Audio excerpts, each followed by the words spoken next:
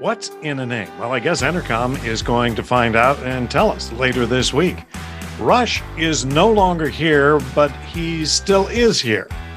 First it was the Super Bowl, and now March Madness has got problems with their audience. Where's the sports audience going on TV? Entercom has been shaken down by the mafia of the music rights business. The GMR people want to talk about that and more hot hits. For the week of March 29th, this is Media and Sultan.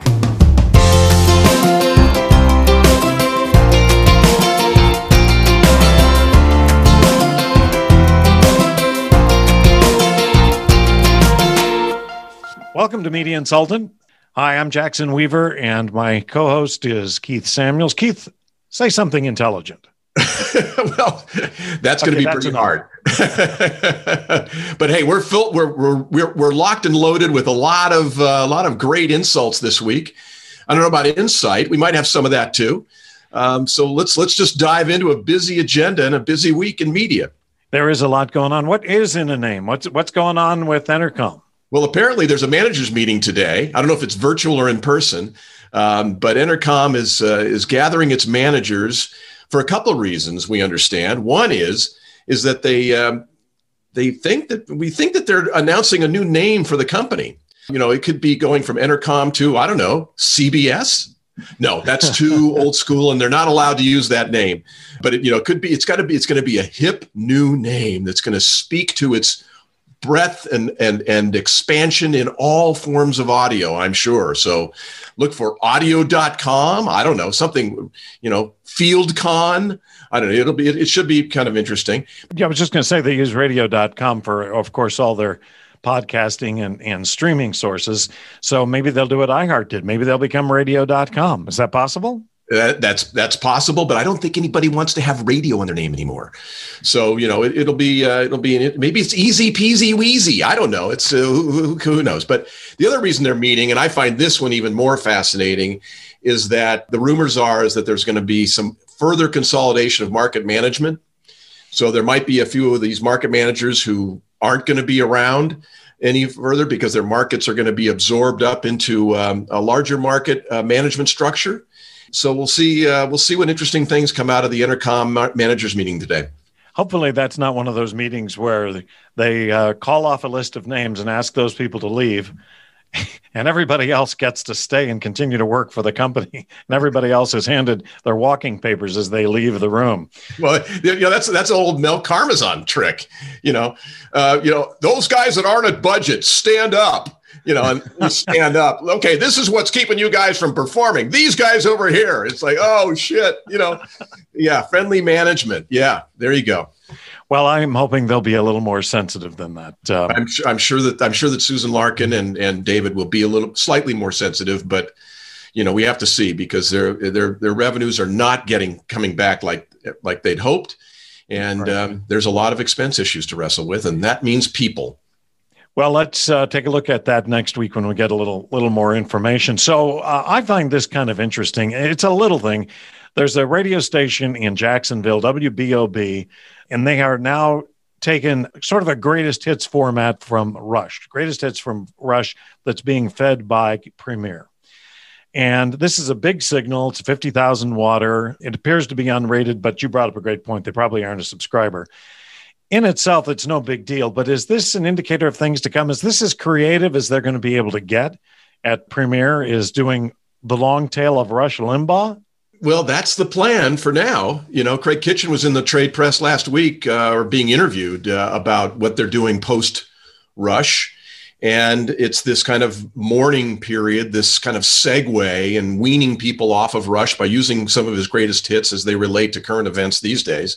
But a lot of stations are going, we loved Rush and God bless Rush, but, we've got to move on. And clearly iHeart in Jacksonville has done that because he was on WOKV and they have redone their lineup on that monster FM talk station.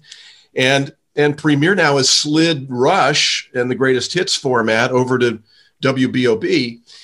It's an interesting move, and you're going to see, I think, more and more of this as stations try to find out where to go next, and who that next host is. And Premier's trying to figure out who the next person they're going to have do noon to 3 Eastern is going to be. And they're kind of auditioning these guest hosts to see, who the station's like and who they like. But, I think they're going to keep doing this for the next few months just to kind of see where it settles down. But who's going to be left with an opening for a new personality in place of Rush when all of that's said and done? I don't know. Well, the interesting thing is it's really not a growth strategy. It's a holding strategy is really what it is. I think that's pretty clear. So Colonel McCormick, we've all heard the famous phrase about he knows that he's wasting half of his ad budget when he was the owner of International Harvester. We all know that phrase. I know I'm wasting half my ad budget. I just don't know which half. Well, that was true. But today, is it true? I mean, data is kind of king, and advertisers can track their advertising through all kinds of digital media, digital data. We know how invasive they've been. And we know that, as amazing as it sounds, 90% of online advertising now is controlled by the big three, by Facebook, by Amazon, and Google. And that constitutes more than half of all advertising. And that's a remarkable figure, something that we've never seen before. So my question to you is branding important anymore? Does anybody care about creating a brand image? Is it all about the data? Well, yes, it is, sadly. And if you follow Bob Hoffman, the ad contrarian, like I do, I mean, he's in the pantheon of marketing guys and obviously a contrarian to this thought. And it really, really upsets him and upsets me as well as a third generation marketer. But, we're all fixated on the data and the data delivery and attribution and all these other kinds of things, forgetting about ad fraud and the insidiousness of that whole business. But the fact of the matter is, and you'll see a few brave CMOs say this, is that, we need to be less fixated and navel gazing on our dashboards all day long about how our ads are performing or our search is performing or whatever is performing, and worry about business outcomes. What's the business outcome? Yeah, great. You got all this, all these impressions or all these ad views, but what was the business outcome? Oh yeah, you generated great content and got lots of views. And even we fixate on, 58 views versus 15 views in a week or whatever it might be, navel gazing at the dashboard of Media Insultant, when in fact we should be worried about, who are we reaching? How are they what are they saying about it? What kind of outcomes are we getting from this? And I think that's where business needs to be, is that you need to be worried about business outcomes and not your metrics. And so, and today's Tom Fishburne, the marketoonist, who's just brilliant, had a great cartoon about this very subject and about all the different forms of media metrics and how they look on their dashboard. And none of it really makes sense. And none of it really matters because none of it relates to a business outcome. We just need to come up with a pithy phrase that's as good as Colonel McCormick's was. And, we'll be famous for the next 100 years. So TV sports, speaking of taking a hit, TV sports has taken a big hit with March Madness. So, first it was the Super Bowl that had this big decline in audience year over year. And the first 5 days of March Madness, we're seeing an 18% drop in viewership. What's going on? Is it that nobody cares? Is it that they didn't have a 2020 season? What's going on in your opinion? You're the sports guy. I'm not. Well, there are some who say that an NCAA basketball tournament without the likes of Kentucky, Louisville, Duke, the big legendary programs, has caused for people not wanting to watch anymore because either you hate Duke or you love Duke, you hate Kentucky, you love Kentucky, but you're watching their games. And we've seen, and they're not in the tournament this year. So, there's a huge segment that probably just doesn't care, whether, Gonzaga wins or Oregon State. So, it's a weird tournament year for that. And with the headwinds that are against live sports these days, which are, the streaming services going crazy. So, what's on, all the different streaming services I've got to watch, that's siphoned audience away.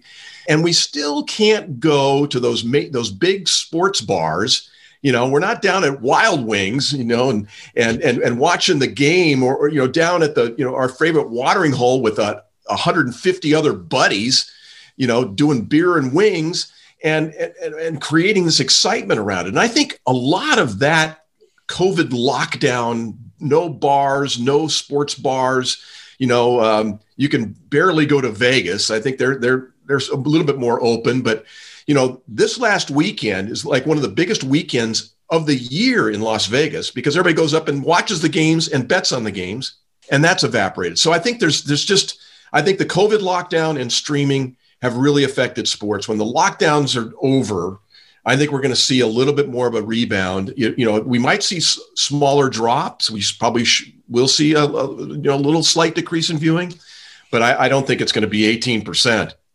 Like this last weekend has been. So you think it could stabilize in the next couple of years? I do. Yeah, we truly don't know. This post-pandemic period is completely undefined. I mean, everybody's looking around trying to figure out how it compares to 2019, and it's not. It's a tough thing to do. So let's talk about the mafia thugs at GMR. I mean, this is a little unfair because, but they negotiate. Global Music Rights is a company that claims music rights to a library of music that they won't disclose what that library of music is. So what they do is they go to a radio station and say, pay our fees or we'll sue you. And now they're also going to begin to do that, I hear, in restaurants and bars and other places that play music. So the question is that they've been battling this for a couple of years, and they've been suing stations. They've been invoicing stations, and there's been some real pushback from RMLC, no question about that, which is a music rights group that is run by a group of broadcasters. The thing is that now Entercom has settled with GMR. So iHeart's got a deal with GMR. Entercom's got a deal with GMR. Town Square had a deal with GMR, although we understand that has expired. So it really puts everybody else in a really tough position, doesn't it?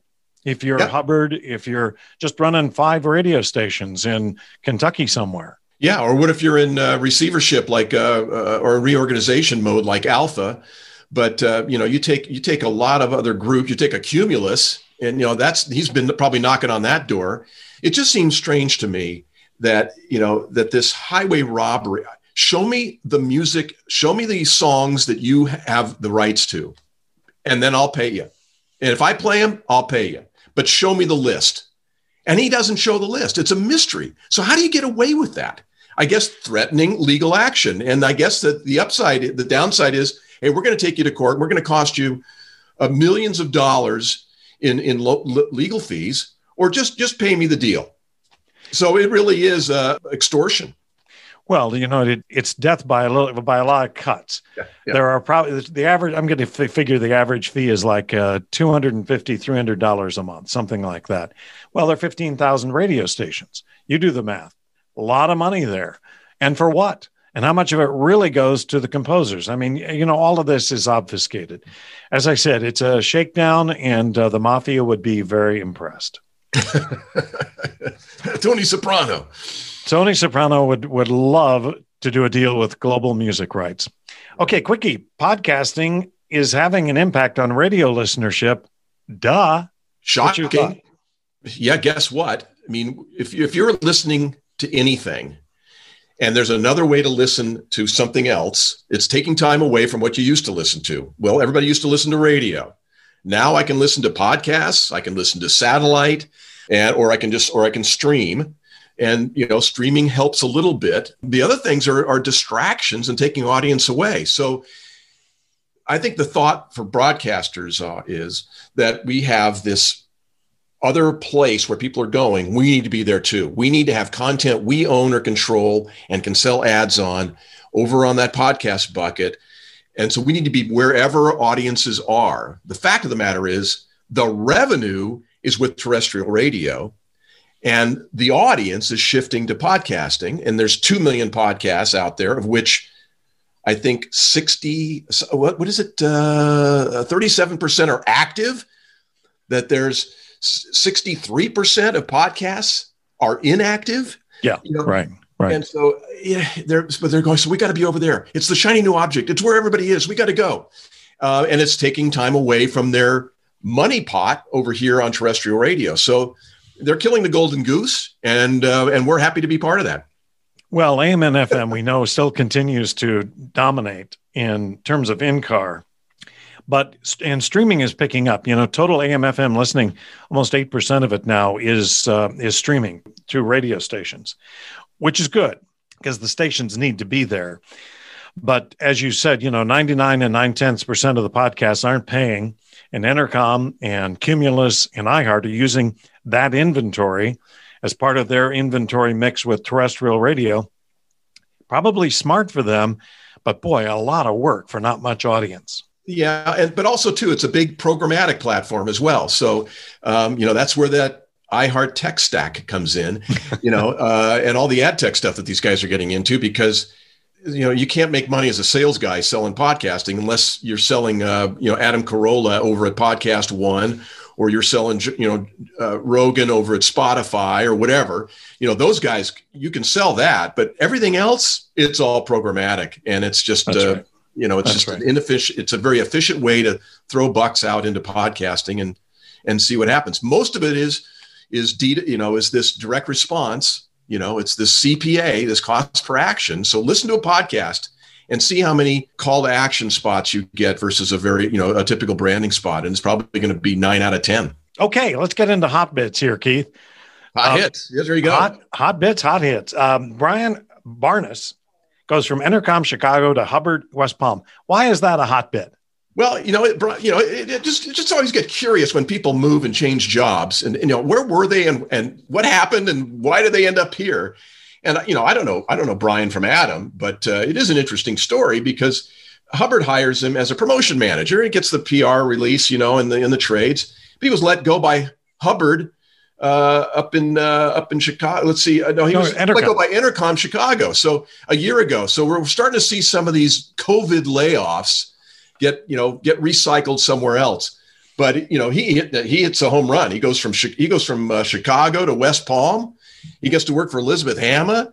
I mean, he's in hog heaven. What a great move for this guy. And and I hope he had a good gap year, because it's been a year and now it's all is well. So Bob Hoffman, who you mention often, the ad contrarian, hit it again. His column this week was fabulous. He said, consumers are not looking for relationships or community from their brands. And I thought that was so dead on. I'm so tired of walking into my laundromat and having a sign up there that says, make friends with us on Facebook. Why would I what is that about? Yeah. So my question is social media even a viable brand or a viable platform for branding? It hasn't proven to be. And Bob continues to beat the drum on this. I think he does this wonderful thought exercise, okay, which says, go to your kitchen, open up your pantry, and look at all the products in your pantry. He says, go to your garage and look at all the stuff in your garage. Go to your closet. He says, think of all the brands that are in your household. And have you interacted with any of those brands? Have you shared content with any of those brands? Have you been in a conversation with any of those brands? The answer is no. And he says, and by the way, this whole brand loyalty thing, and he quotes Brian Sharp in Australia on this topic very often, and basically saying, look, the research shows that your consumers, your best customers, really don't give a shit about your brand.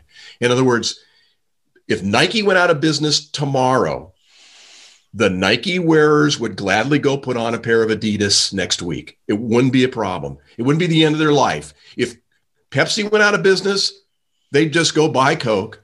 And now we'll think about it, to give it a second thought. So, what the research is proving is what Bob has been saying is that brand loyalty is very tenuous and more about ease of purchase, more about convenience, availability, and not so much about brand love. So Leon Black is out at Apollo Global Management, and this is only significant to us because Apollo controls the Cox radio and TV stations.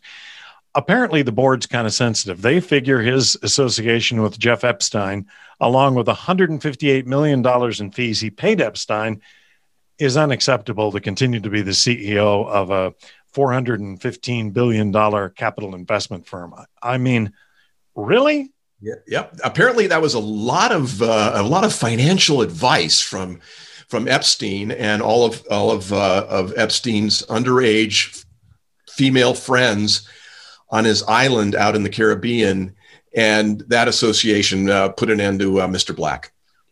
Sad ending for a guy who actually did a damn good job of putting together that group. HotMicClothingCompany.com. This is just for the radio geeks. And these are basically T-shirts and tchotchkes that you can have slogans printed on. I had a couple of favorites. Do you have one? Well, yeah, I do. I think the idea that these folks that have been in and around media and radio came up with this clothing line with all of these great classic lines that those of us that have been in radio all our life have heard a million times. And my favorite is the sweatshirt that says, "Don't ask me for free tickets." That was my favorite. What was yours? I think mine was, "Don't ask me to talk like I'm on the radio." That was great. And, we talked earlier for just a minute about streaming and its imposition in the delicate balance of rights fees for sports. And along comes Judge Judy, who was 25 years with CBS as certainly the pillar of jurisprudence. And she now has left CBS after 25 years and is going to Amazon as Judy Justice. So once again, streaming services are taking over the positions that traditional film and network companies have had for so long. Networks are going to be scrambling for content here pretty quickly. Well, yeah, and they're scrambling for content for their own streaming services too. But getting outbid by Amazon seems to be the raison du jour these days. I mean, it's like I'll just go to Amazon and do a deal. So maybe we need to reach out to Amazon and see if we can strike our deal. Well, let's spend some time working on that this week. If that's the case, we're going to be doing it from a totally different place than we are right now. Well, I don't know how we've done this, but we've managed to piss away another half an hour. And so let's do it again next week. It'll be interesting to follow up on what happens with Entercom and their meetings today. And Keith, let's just go have a good week. Oh, I can't wait to see what happens this week. It's always an exciting time in media, and look forward to insulting more folks next week. Talk to you soon, buddy.